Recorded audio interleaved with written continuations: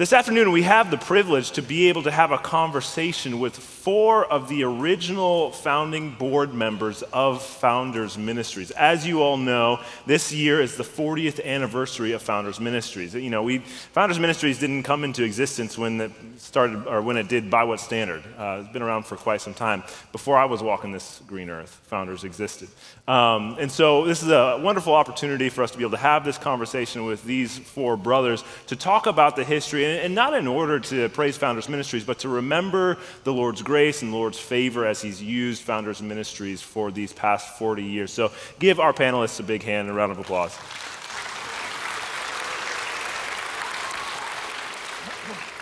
So I suppose we should probably start off, in case not everyone knows who is sitting up here. We have Dr. Tom Nettles, Bill Ascol, Dr. Fred Malone, and then this other guy sitting down here on the end. Some of you guys may know him, Dr. Tom Ascol. 4 of the original founding board members of Founders Ministries. And I have a few questions, because I wasn't around when this thing started.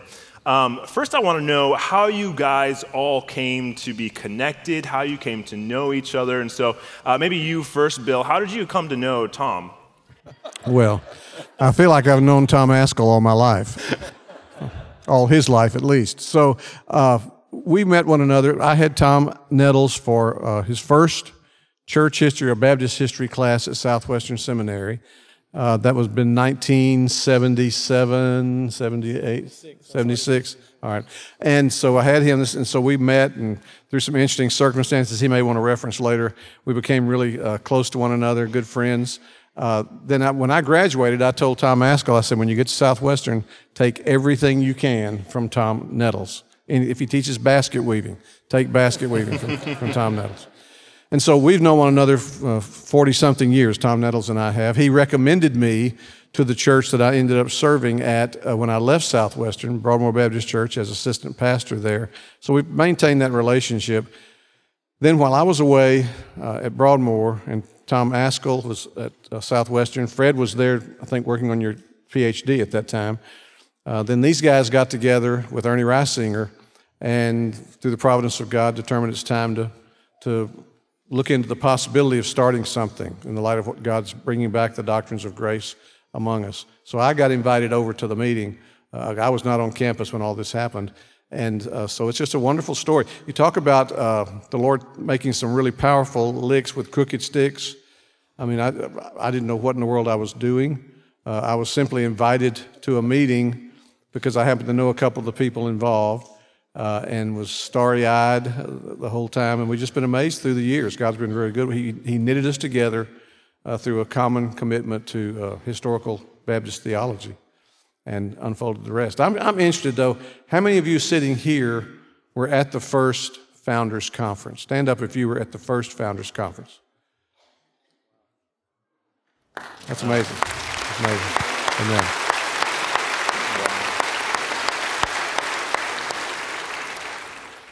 What year was that? 1983. 1983. Yeah. In Memphis, Tennessee. And the first meeting that you had was in 1982. Yeah. Somebody paint a picture for us what that meeting, how that came about, why you guys decided to meet, and then how that transpired.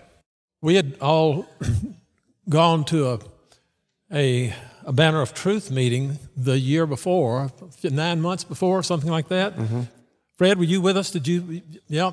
We got on a bus from Broadmoor Baptist Church that Bill brought over, and we all went to this Banner of Truth meeting, and on the way up there, we drove all night. Robert Martin was with us also, and we were listening to Willie Nelson singing On the Road Again.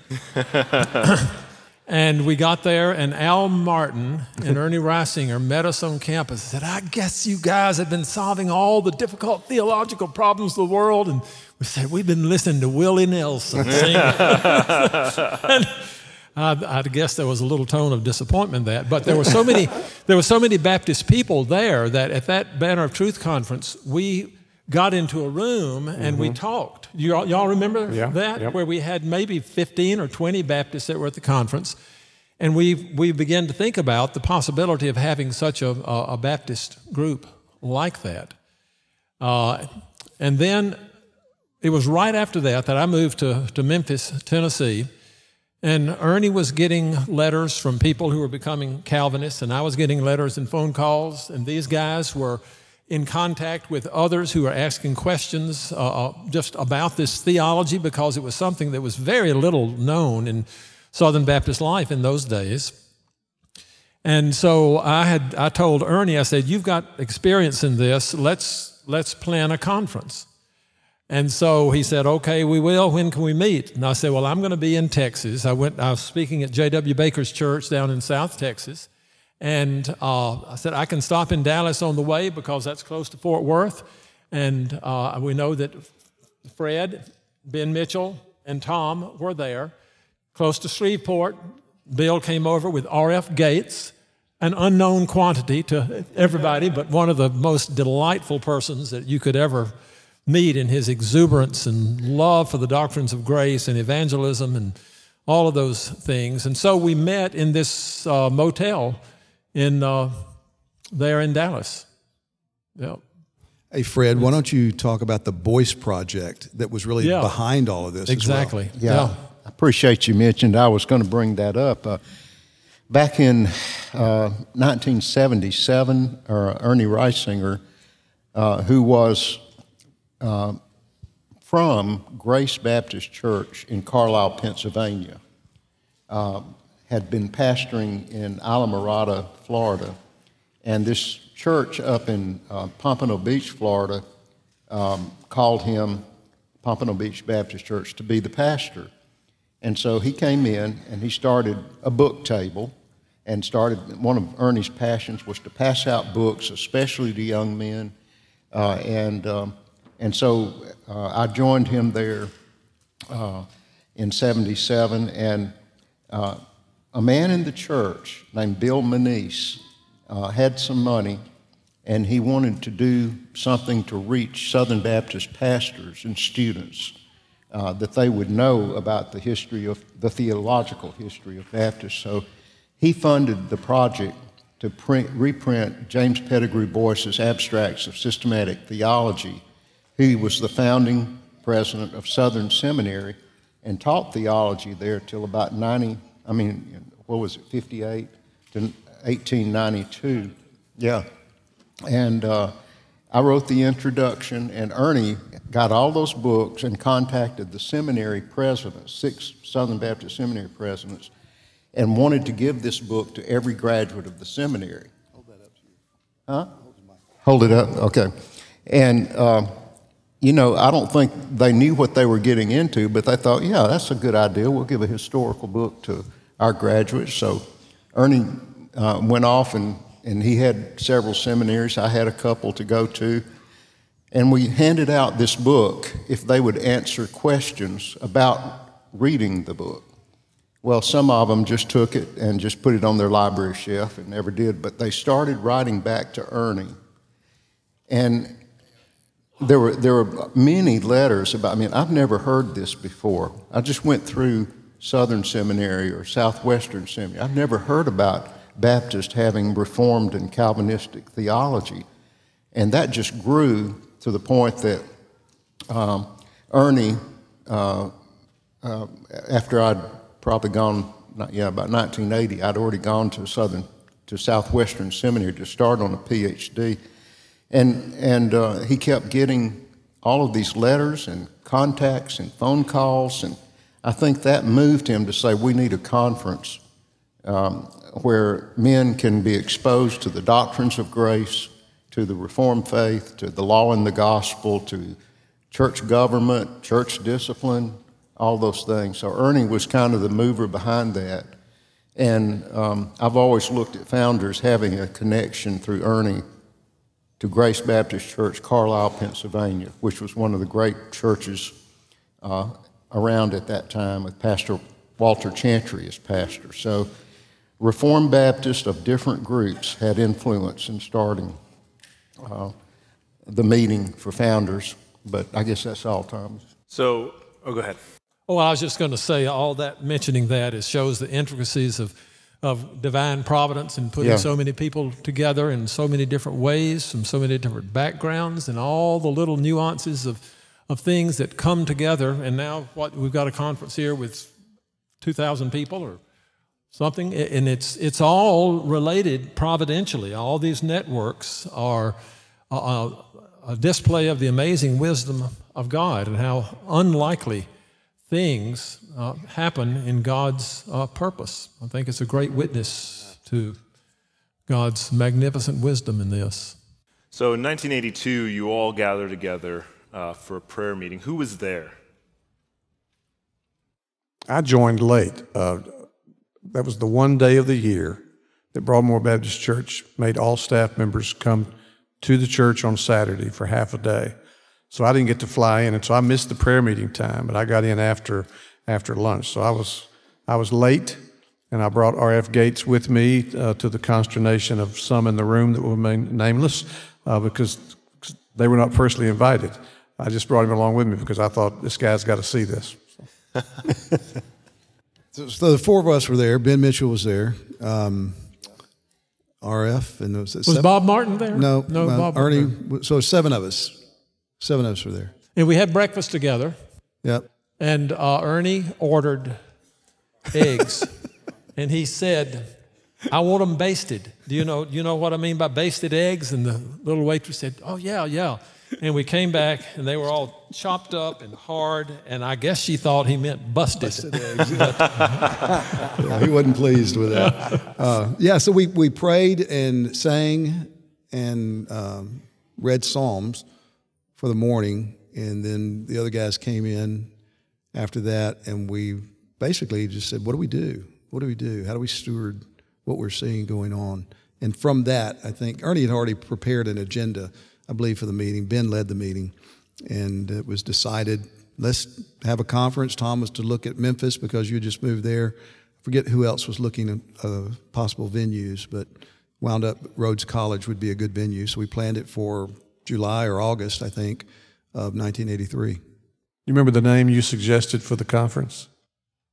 Well, I think it was the Southern Baptist Conference on the Faith of the Founders. Yeah. No. And that was actually, that was mercifully shortened to the Founders Conference after a couple of years. Now, I wasn't there, but I have read the minutes. Someone took the minutes. I think you guys made the young guy take the minutes, right? That guy over there. And I think the original name was the Southern Baptist Convention on the Faith of the Fathers. Southern Baptist Conference on the Faith of the Fathers. Yeah. That's right. And then I think we did switch it to Founders shortly after that. Yeah, so this could have been the Founders Ministries Conference.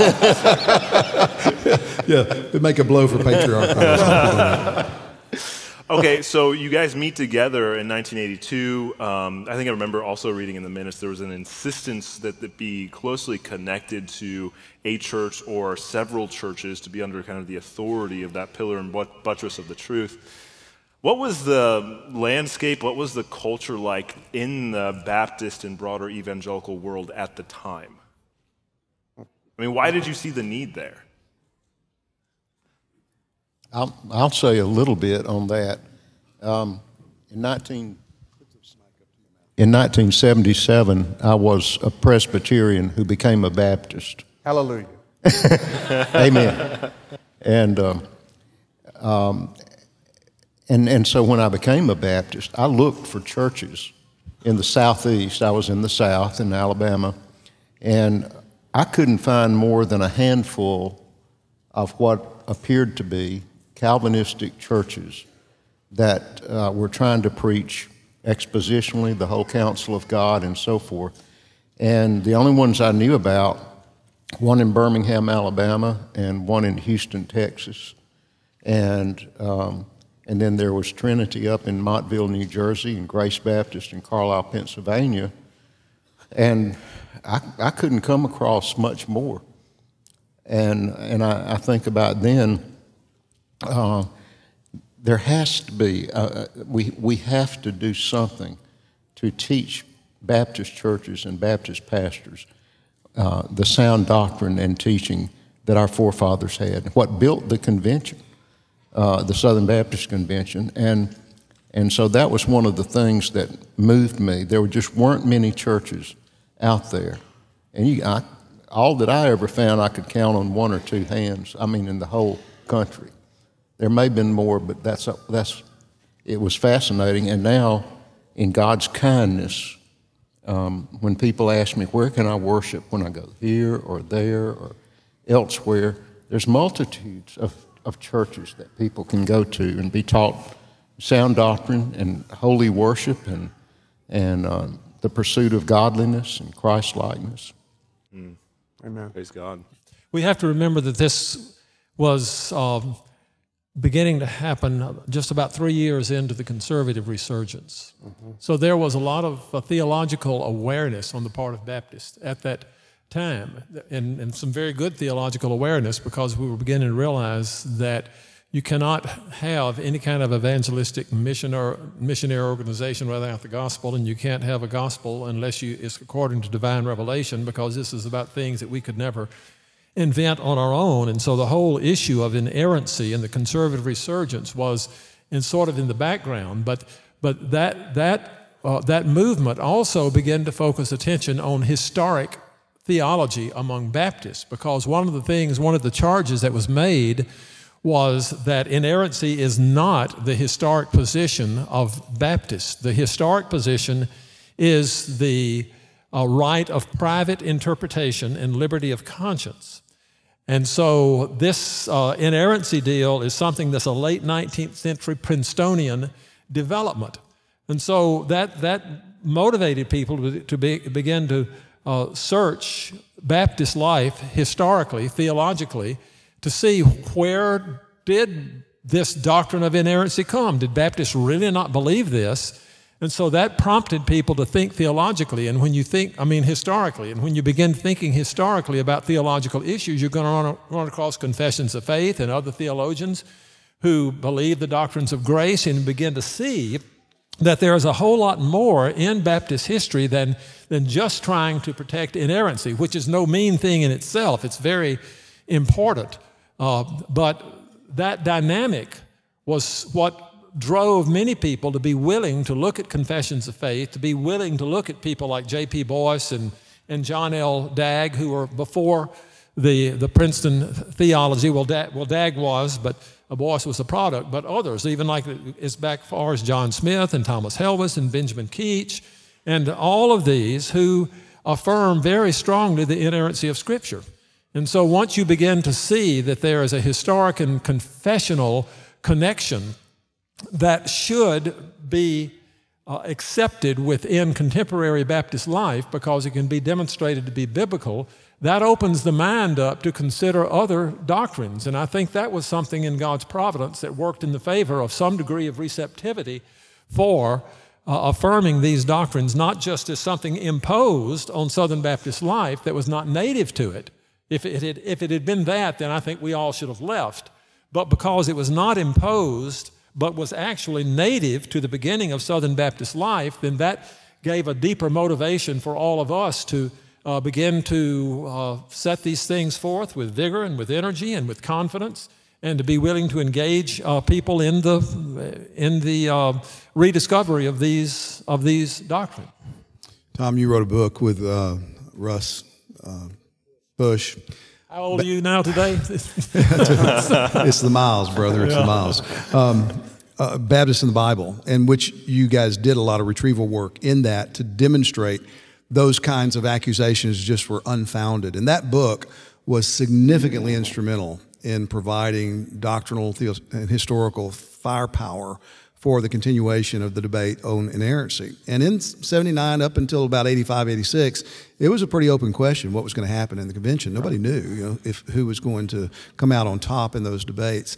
But with that, exactly what you said happened, and I'm a product of that as well. I was told not long after I completed my PhD that I was a part of an explosion of doctoral studies on Baptist history and Baptist theology. And I mean, that drove me to do that as well. And the more stuff that was uncovered and just made available, it put people back on their heels. I remember having Donna's aunt was a part of the Texas Baptist Historical Commission, and she went to one of their annual meetings, and the leader of that at that time somebody asked a question about Founders Ministries, and he said, don't argue with them, said they're right about history, just don't even argue with them, And that was like 8 or 9 years into our efforts. which God used to provide an opportunity to have then the exegetical theological conversations. So you have this meeting in 1982, decide that you're going to have a conference the following year, 1983. Where's that conference held? What was it like? It was held in Memphis, Tennessee at Rhodes College, which eventually became Southwest College, I think. We considered Christian Brothers, which was a Catholic school, and they were very nice, but they were very nervous about talking to these Protestants about a conference on theology, and they said, you need to make sure you're not going to say anything that's going to be an embarrassment to us if it gets out. And like so the Pope is the Antichrist or anything like that. That's right. Or that sacramentalism was a heresy and we had justification by faith and Martin Luther and all that. So we decided we probably couldn't do that. But Rhodes was a historic Presbyterian school, PCUSA, I believe, so it wasn't confessionally where it should have been, but they were very open to it. It was a beautiful campus. And how many did we have, 75 to 82 or something? I think it was 110, wasn't it? Oh, okay. I went back and looked. There was a little over 100, I think, that actually showed up. Oh, okay. We were surprised there were that many. Yeah. That existed. That many Calvinistic Baptists. Mm-hmm. Well, Or that were at least interested in talking about it. Yeah. It is amazing to hear you, Dr. Malone, talk about the fact that you could think of 4 or 5 Reformed Baptist churches in the whole nation and what the Lord has done in the intervening years. Yeah. So there's 110 attendees at this conference. Who are the speakers? Well, one of the things we did was this highly burdensome slideshow that I put together and had someone narrate, and people were getting up and leaving during it was. You're going to learn history whether you want to or not. That's right. I thought it would be great, and I got all these long quotes out of 17th century Baptists and 18th century Baptists, and had pictures of them on these slides. And Rob Ritchie was narrating it, and it just went on and on and on. I was going to seal the deal in one meeting, but that part was terrible. And by slideshow, you don't mean PowerPoint. No, right. I mean, you mean slides, little slides. slides. You put it in a thing, you stick it back and forth. Yeah. And it's not people sliding down the aisle or anything like that. It's these. But didn't you do a paper on, was it Mel or, no, Ben Mitchell did a paper on Mel. Yeah, P.H. Mel. And did you preach on Romans 7? Yeah, and the guy that you just mentioned, McKay. J.W. Baker. Baker spoke. He did, and then the guy that was with you at Mid-America. Jimmy Milliken. Jimmy Milliken spoke and Ernie spoke. And then who did the Romans thing? Romans 7? No, Romans 9. That was Baker. No, that was he wrote. Sorry, pardon us. Journey in Grace. Richard Belcher. Richard Belcher was there. Yeah. It was great. Man, Yeah. when he got into Romans 9 and he was, I mean, he made it so logically tight, there was no way to escape what he was. He took out his pen to make an illustration, I remember, about, if you get a letter from someone and they wrote it with this pen, you don't go to the pen and say, oh, what a wonderful pen. Thank you so much for the letter you wrote me. You're a great pen. I love your pen. So you look to the author, the one who has written the letter, talking about God's saving people through instruments. Yeah. So during this conference, or after this conference, I mean, what was the feeling amongst you men who originally had decided to start that? Did you think, okay, this is a good thing, we really need to continue this, or, well, let's give it maybe a couple more years, see where it goes? I think the immediate response was, yeah, we got to do it again. It had really gone way beyond our expectations, and the enthusiasm for it had been good. The feedback was good. We thought the results were good. The speaking was good, and so we were all game to do it again. I think the second year, didn't J.I. Packer come? Was he the second year? Or? I don't think it was the second year. Okay. No, the second year, I think, is when we were in the science building and the air conditioning went off and you preached Sinners in the Hands of an Angry God. Yeah. In 103 degrees. Special effects. Yeah. I remember the first year, I just remember euphoria. Just with looking around, seeing those people. I didn't realize there were that many people on the planet who believe these things. And then singing, I never heard singing like that in my life. And Can It Be? I just broke down. I wept. I wept. It's tremendous. I'll never forget it. So you decided to hold these conferences not just because of Calvinism, but you had other concerns as well when it comes to Baptists. What were some of those other concerns? Expositional preaching, healthy church life, regenerate church membership, law and gospel. These things, confessionalism, things that we've maintained through the years, really emphasizing, were there at the foundation as well. So it was basically just real Christianity. We wanted to see that taken seriously. The sufficiency of Scripture was already very clear in our minds that we were fighting over the inerrancy of Scripture. It was a fight worth fighting. We needed that. But the inerrancy of Scripture is not enough, and we recognize that. And so sufficiency became an issue for us early on as well. So you continued to hold these conferences through the years, always in Memphis? Did you end up moving them around to different places, different churches? Yeah, an interesting thing happened with that. We had Timothy George come one time. Timothy George at that time was teaching at Southern Seminary. And he came, I don't remember what year, maybe 4 or 5, something like that. And I drove him back to the airport at the end of the conference. And I remember we were riding together, and he said, "I've just had a wonderful time here." He said, "This hasn't been anything like what I was told it would be like."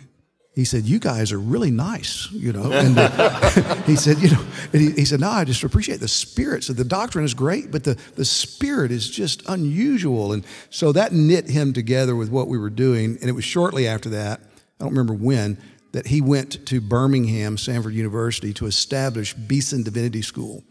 And somewhere after that, he invited us to come to Birmingham at Samford, which turned out to be a much better venue for us for many years.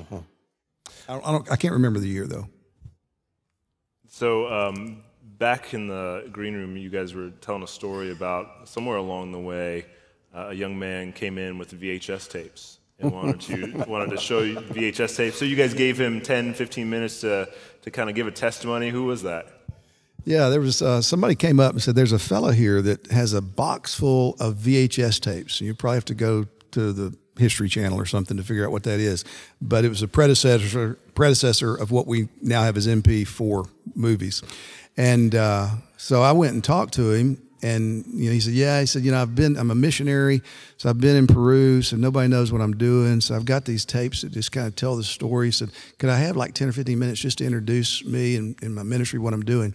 And so in talking to him, we thought, okay, this guy sounds legit. So we gave him 10 or 15 minutes. He passed out his VHS tapes. It was Paul Washer, which none of us knew. And that's how the first time we actually got to meet Paul. And he was telling his story about how he had tried to go through, I think, the IMB and wasn't allowed. So he just got some people to support him and took out to Peru and got involved in the jungles for 8 or 10 years. When he came out, he had pastors, churches planted, and being trained, and was looking for people to join in with him.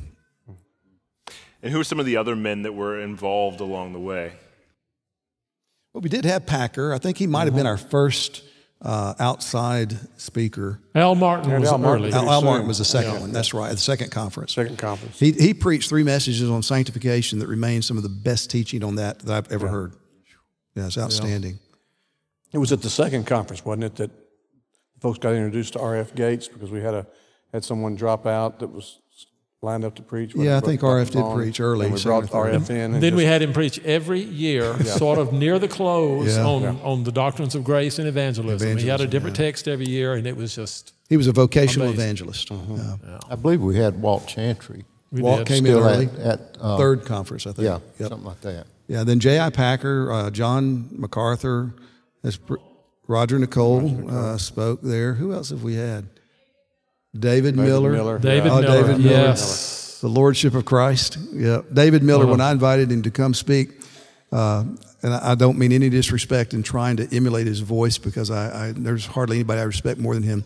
But I said, David, we'd love you to come and speak on this topic, if you'd address this topic. And he said, "Tom, you can ask me to speak on whatever you want me to speak, and I will speak on whatever I want to speak."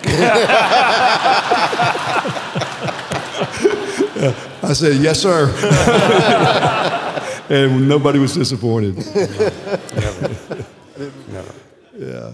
We had Errol Hulse was there, Jeff Thomas, Martin Holt. Jeff Thomas Martin- is Martin speaking Holt. at the Deep South Founders Conference next weekend. Okay. Flying over into. And you'll be So there. we've had Mississippi. God's given us What? some wonderful You'll be speakers. there too. Will I? That's what I heard. Wow, I better find out about this. It's in my hometown. It's in Brandon. So, but it wasn't just conferences that founders began to produce. It was other things as well. Well, we decided we needed a journal, and I was finishing up my dissertation in 88, 89, and so I didn't have any bandwidth for it. But Don Whitney agreed to do it, and so I think was Don. I don't know if Don came on the board at that time. He might have been. I think maybe was on the board by that time. And so Don agreed to do it, and we were working back and forth. Ernie was very heavily involved in that. And I forget what the theme of that journal was, but it was an arduous process to get it out. It was so difficult to get out. We decided we couldn't do it. And this was the successor to one that was started there Wicket in Gate. Southwestern called the The Wicket Gate. Wicket Gate. The That's Wicket right. Gate that Robert Martin That's edited. right. Yeah. And Ben Mitchell. And Ben Mitchell, yeah. And how they didn't print many, like 6 No. issues or 8 issues or something. Yeah, about 8 or 10 issues. I still have some of them. Yeah, Yeah, I do Way somewhere. back then. But that was something that when Bob Martin left Fort Worth, Ben took over, and he did that for a while too. Yeah. And I think I probably did too, and didn't press on with it. Well, in '89, I graduated, and after that's when we started the Founders Journal. And Ernie and I worked on that for many, many years. And Tom now is the editor of that journal. Such as it is. So I don't know how long we've been doing it. What is that? 20, 32 years, 33 years, something like that. Yeah. We need to get on social media some pictures of some of the original hard copy journals.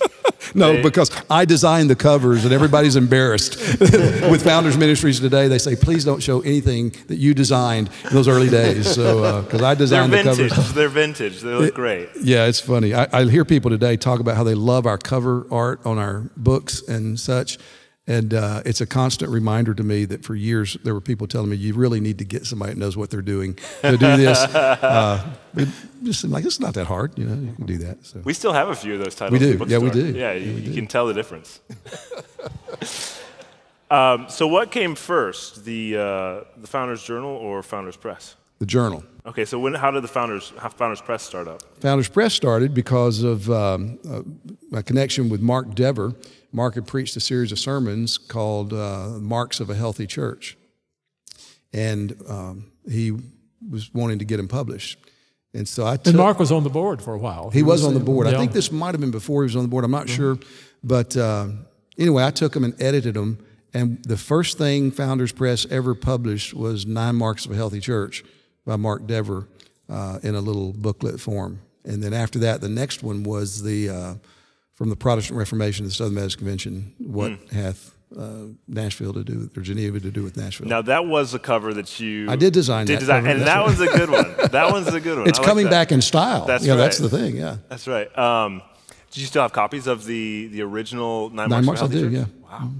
And so you started that, and then had the small book on Southern Baptist Convention and the Reformation. What were some of the major first titles that came out after Richard that? Barcellus was the first significant title that we did, Decalogue, Defense of the Decalogue, on New Covenant theology, trying to engage New Covenant theology. And we did that and learned a ton about printing with that because there was this new thing was coming out at that time called print on demand. It was and desktop publishing changed the printing industry. And we got in on the early side of that. I remember I was ready to buy a computer and software. It's an 8088 or something like that, IBM computer with that kind of processor in it. And we had a guy in our church who was an IBM salesman. And a man in our church, Ernie, had actually said, whatever you need, I'll pay for it. Just we need to start doing this desktop publishing stuff because I talked to him about it. So I did all my research, got all that ready. And I go to Ed because he said, I'll give you anything for 50% off, my costs. So I go to him and I said, man, I want to do this, this, and this. And He said, well, okay, think about it. Well, I went around to 3 different computer stores, had appointments back in those days, and said, here's what I want to do. I want this machine with this printer with this software. And none of them could make them work, of the 3 appointments. And the third guy finally told me, he said, look, there's a pastor, an Assembly of God pastor, who's doing what you want to do. Why don't you go see him? So I made an appointment with him, saw it working, went to Ed. Ed said, well, okay, before I order it, come to my house. So I go to his house, and he has a little Macintosh on his desk. And it's like a little toy, that's what it looks like. And he said, this is what we do all of our desktop publishing with. He said, my boss has got one in Atlanta. He keeps behind a locked cabinet because, we're IBM people. But he said, this is really what you want. So that's what we bought in IBM, went into that, never looked back. And that's how we got into it. Wow. That's crazy. Wow. It is crazy. Okay, so Founders at this point has a journal, it has the publishing house, you're doing conferences, all the time stirring the waters and stirring the pot and being troublers in Israel. Pushing the Calvinist issue early on, which people in the Southern Baptist Convention didn't really take to initially.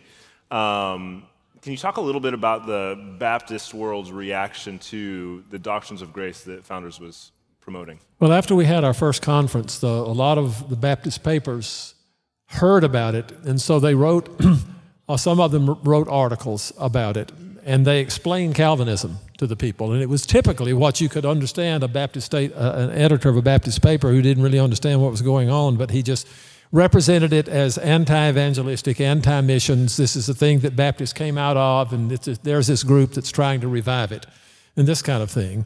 And then they began to send reporters to actually attend the conference and report on what the conference was like. And this was the first part of what developed into the Calvinist, non-Calvinist controversy that went on for 5 or 6 years, which now has died down, I think, but nevertheless was very intense for several years because it involved people who had been working together with the conservative resurgence, and now there is this fissure coming between Calvinism and non-Calvinism. So books were published on either side of this, and we somehow managed to maintain fraternal relationships, I believe, in that, but it was an honest theological discussion that developed out of it. And so I think that overall, that controversy, what happened in the Founders Conference, the misrepresentations, then the anti-Calvinism or non-Calvinism, for a while, it made Southern Baptists much more aware of the importance of theological discussion. Mm-hmm. I think that it had a healthy effect to make people think about these issues and realize that you have to settle these questions on the basis of honest exegesis, and you have to include in that a confessional component. What have other people thought about this? How have other people interpreted these passages of Scripture? And so the controversy, the opposition was actually good for what we were trying to do because it sensitized many more people to the fact that there are theological issues that can affect Christian life, can affect the way in which you do discipline in the church, affect your understanding of what regenerate church membership is, and affect evangelism. And so it began to broaden out the scope of what was at stake in theological reflection. Somewhere along the line, I don't remember the year, I had the idea of a Building Bridges conference where you bring Calvinists, non-Calvinists together and just try to, give a counterpoint and engage and talk about those things. Did you want to say something? I was going to say, and that was amazing because they actually let us have it at Ridgecrest. Ridgecrest, yeah. I called Tom Rayner with the idea, who at that time was the head of Lifeway. And actually, I emailed him, I think it was, and he called me. He said, look, I'm on vacation, so I don't check my email typically, but I saw your email. I love this idea. He said, the only thing I want to add to it is we got to get Danny Aiken at Southeastern Seminary involved. And so the 3 of us got together. I went up to Nashville. Danny came in, and we sat down and had the plan. We'll have 6, 7 presentations, have a Calvinist present one and non-Calvinist present the other side of the issues, like irresistible grace, unconditional election, total depravity, limited atonement. And so I was saying, well, I don't, I can list out the Calvinist guys, and why don't you guys get the non-Calvinist guys? And it was really interesting. All the non-Calvinist guys they wanted to get were fine with me. They were more Calvinistic than not Calvinistic. And I kept suggesting guys that were really strongly opposed to Calvinism, and they said, no, not him. No, not him. So the conference turned out pretty well overall, but it was costly for those guys because of their association with founders, that they would work so closely with us in that. But it was at one point, I think it was the largest or very large online download, because it was one of the early days where you could listen to it from the internet if you downloaded it, and they had to upgrade their servers several times. One of the persons who spoke, we had those presentations on either side, and then we had some just preaching. And one of the persons who preached, did Jeff Noblet preach? Yes. Jeff Noblet preached, and he has the True Church Conference now, and he was the Calvinist side. And then the non-Calvinist side was J.D. Greer. Right. But when Danny asked him if he would preach at this conference, it's going to be Calvinist, non-Calvinist, and J.D. said, which one am I supposed to be? Which is a testimony to how much theological reflection was going on, and how many of these sort of points people were buying into as legitimate expressions of theological truth. Yeah, Ken Keithley was to do the Irresistible Grace, and he wound up doing something on Molinism. Yeah. And Greg, philosophy professor, I've forgotten his last name right off the top of my head, but anyway, he did basically off the top of his head. He said, well, okay, if we're going to talk about Molinism, let me give you arguments. Oh yeah, I know who you're talking about. And it was just so good, guy. And it provided wonderful context. We had panel discussions, and then there was a book that came out of it too. Broadman Press published a book of those papers that is still available. And one of the questions that was asked one of the panel members was, well, where do you stand on this? Do you stand on the Calvinist side or sort of the Arminian side? And you remarked to someone sitting beside you and said, listen to this. He's going to say, I'm a Baptist. And that's exactly what happened. He said, well, I'm on the Baptist side. And the man said, well, that really is not very helpful. We want him to... Tom Ascol, mind reader. Yeah. No, it just wasn't my first rodeo. So. Well, so it seems to me that there was, again, this is before my time, but it seems to me that there was a point in which there was a distinction that was made between Calvinists and then there's the founders Calvinists. Now, from my perspective, looking at it from after it's happened, a lot of that seems due to the fact that founders was explicitly confessional. And as you referenced earlier, that emphasis upon law and gospel. I think New Covenant theology was kind of a new and upcoming thing amongst the Baptists, and founders had really kind of taken a stance and say, no, we believe all 10 commandments, and we're going to follow the confessional Baptist approach. Was that the kind of the distinction that was being made between Calvinists and then founders Calvinists, or was it something else? Something else. Now, that may have been part of it, but a lot of it was just the denominational realities. And there was lots of pressure being put on people who either were in denominational leadership positions or aspired to get into leadership positions in the denomination. And the idea of being a Calvinist, was when people were saying things like, Freddie Gage said, there's not a nickel's worth of difference between a Calvinist, a liberal, a heretic, and I forget, 4 or 5 other things. I mean, that's just kind of the attitude that was there. And I could give you a lot of other stories. In fact, I've documented some of it in writing in the past. And so if you're a Southern Baptist pastor or aspiring to be a leader in the denomination, to have that kind of animosity against you from some pretty heavyweight churches and pastors in the convention just wasn't going to be helpful. And so what happened is there began to be this narrative of, look, you're not against Calvinism, you're against the founders kind of Calvinism. It's the founders kind of Calvinism you need to watch out for. I mean, we're all Calvinists. We're not Arminians, so we're all Calvinists. And, I think that was just kind of a denominational ploy to provide a little bit of space to keep the guns from firing so rapidly at people in those positions. Yeah, that seems to me, again, as somebody who, for most of this time, has been somebody on the outside looking in, to have been kind of a position that Founders has often taken. it's kind of, second law of or third law of motion, that to every action there's an equal and opposite reaction. If you can push off of something to launch yourself forward, well, that'll put you there, but you're pushing off of something. I think Founders often was that thing. And so we see it more recently with some of the social justice stuff. When By What Standard came out, there was a lot of cry and hue against some of the things Founders was saying. But now the things that Founders is saying are those are pretty common things to say, even within the convention, Southern Baptist Convention, and broader Calvinistic Reformed circles as well.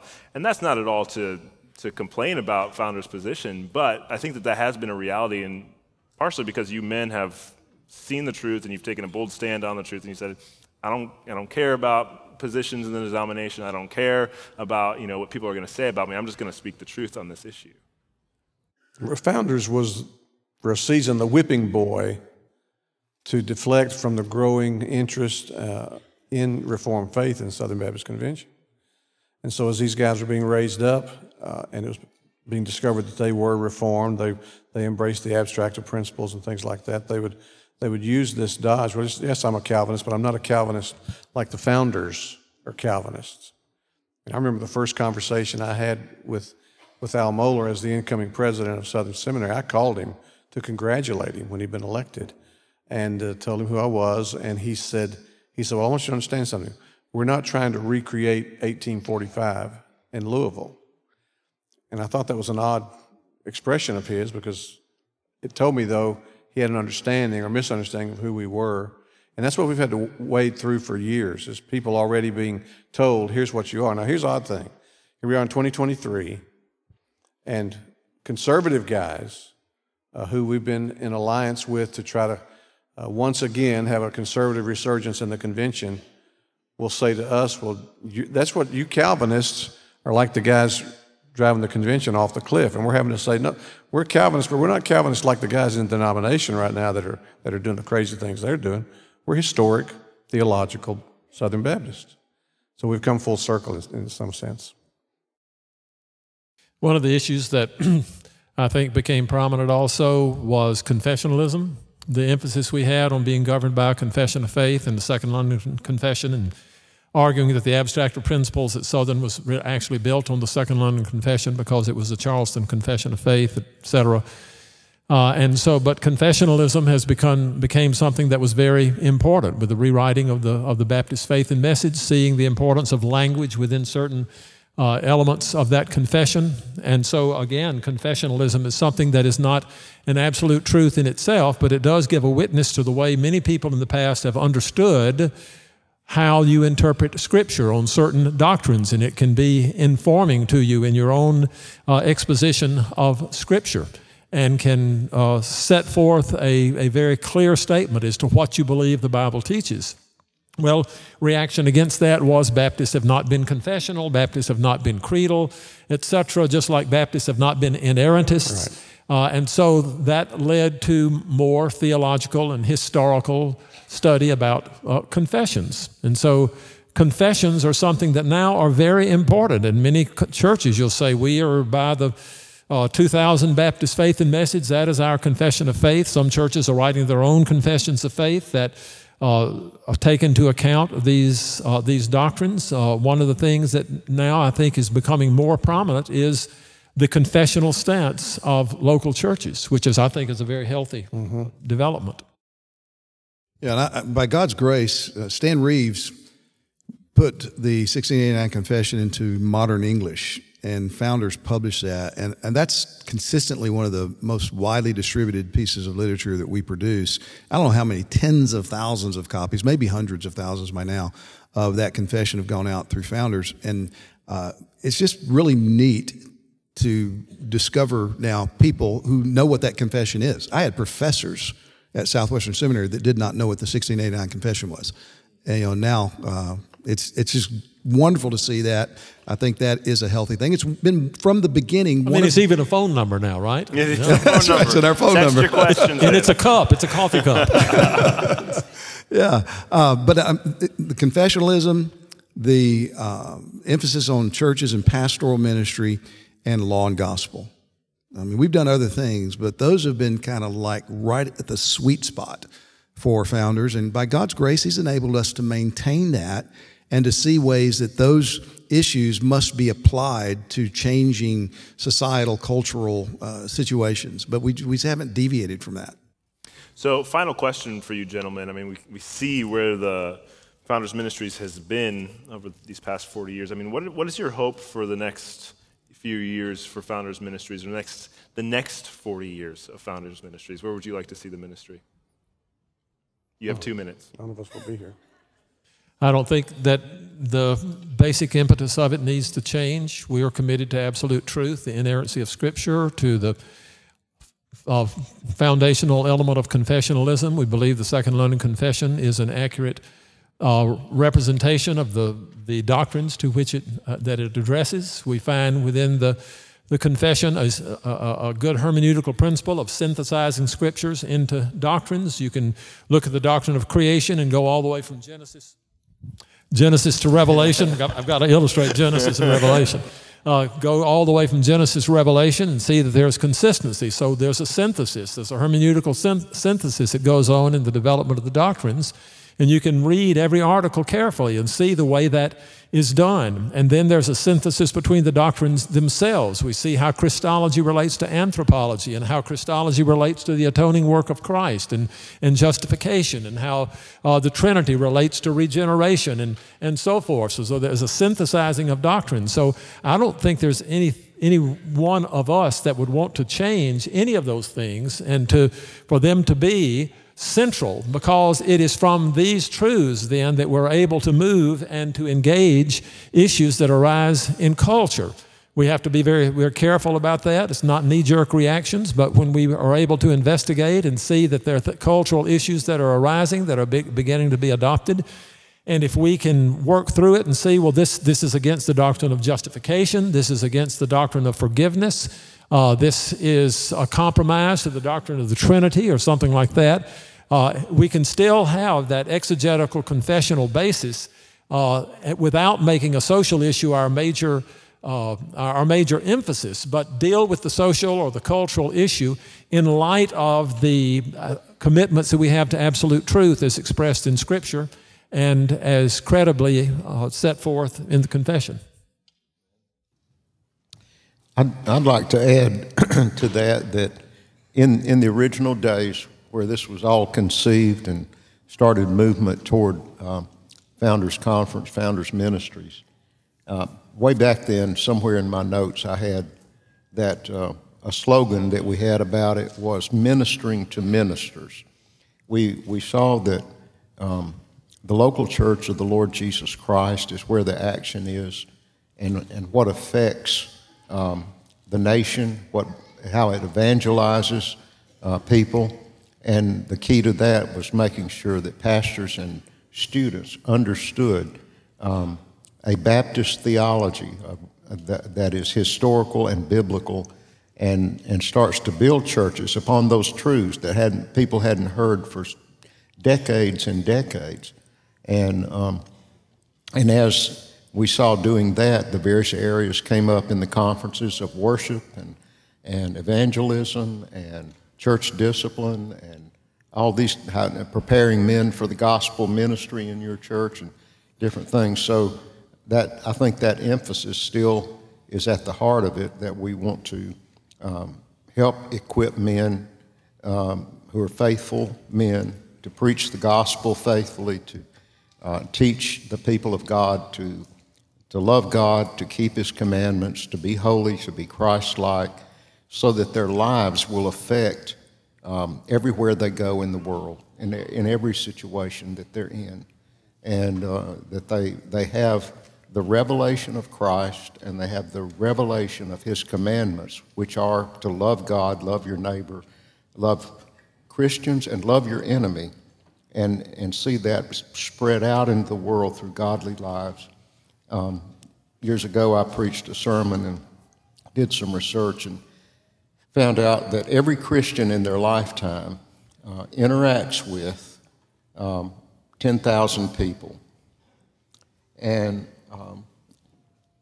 from that, I was thinking, in a small church where there's not that many people, Can it do anything for Christ? Yes, there are thousands and thousands and thousands of people that they reach, and to have a good sound understanding of the gospel, to live a godly life that attests to it, and to be the light everywhere they go, in their jobs, school, and government, and whatever else they are in.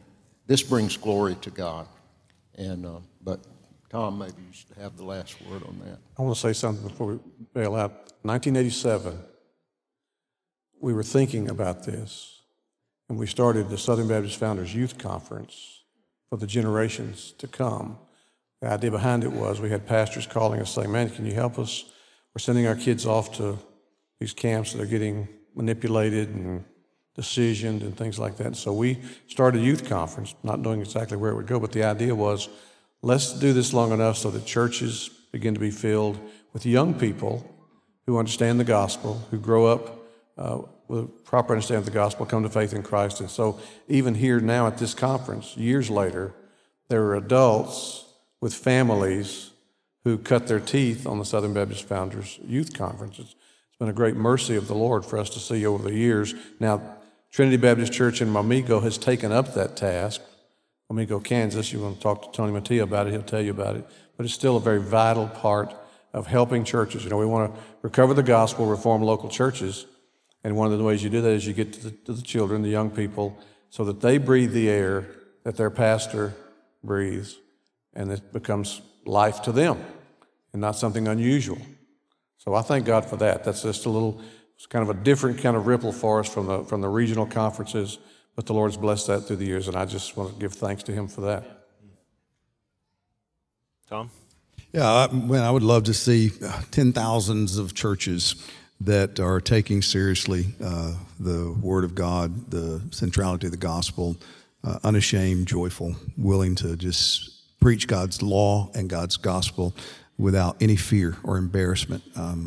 And it's happening. I don't know if we got tens of thousands yet, but that's happening. It's happening in a variety of ways. Founders is a small part of that, but there are other people, other emphases that are taking place that are so good.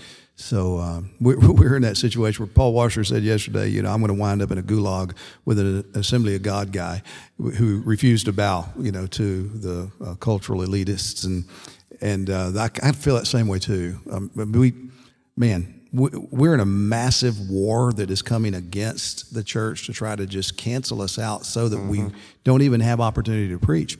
And we need every available gun. That's right. And so if you don't dot the I's and cross the T's with me, but you're willing to keep your rifle pointed the right way and keep it loaded and fire away. Symbolically speaking. So far, yeah. But, I mean, it's what we need in order to proclaim the Lordship of Christ, to live under the Lordship of Christ. And that's happening. I mean, I've talked to guys here, people here, who are from churches, Assembly of God Church, and it's a Methodist church, but, you know, welcome. Amen. You know, we will have our disagreements, and we want to be able to discuss those fraternally, but we agree on so much more. Let's link arms and go forward. Amen. Well, praise God. Praise God for His work through Founders Ministries with so many different churches and recovering the gospel and the reformation of churches. And thank you, men. Please give these panelists a round of applause.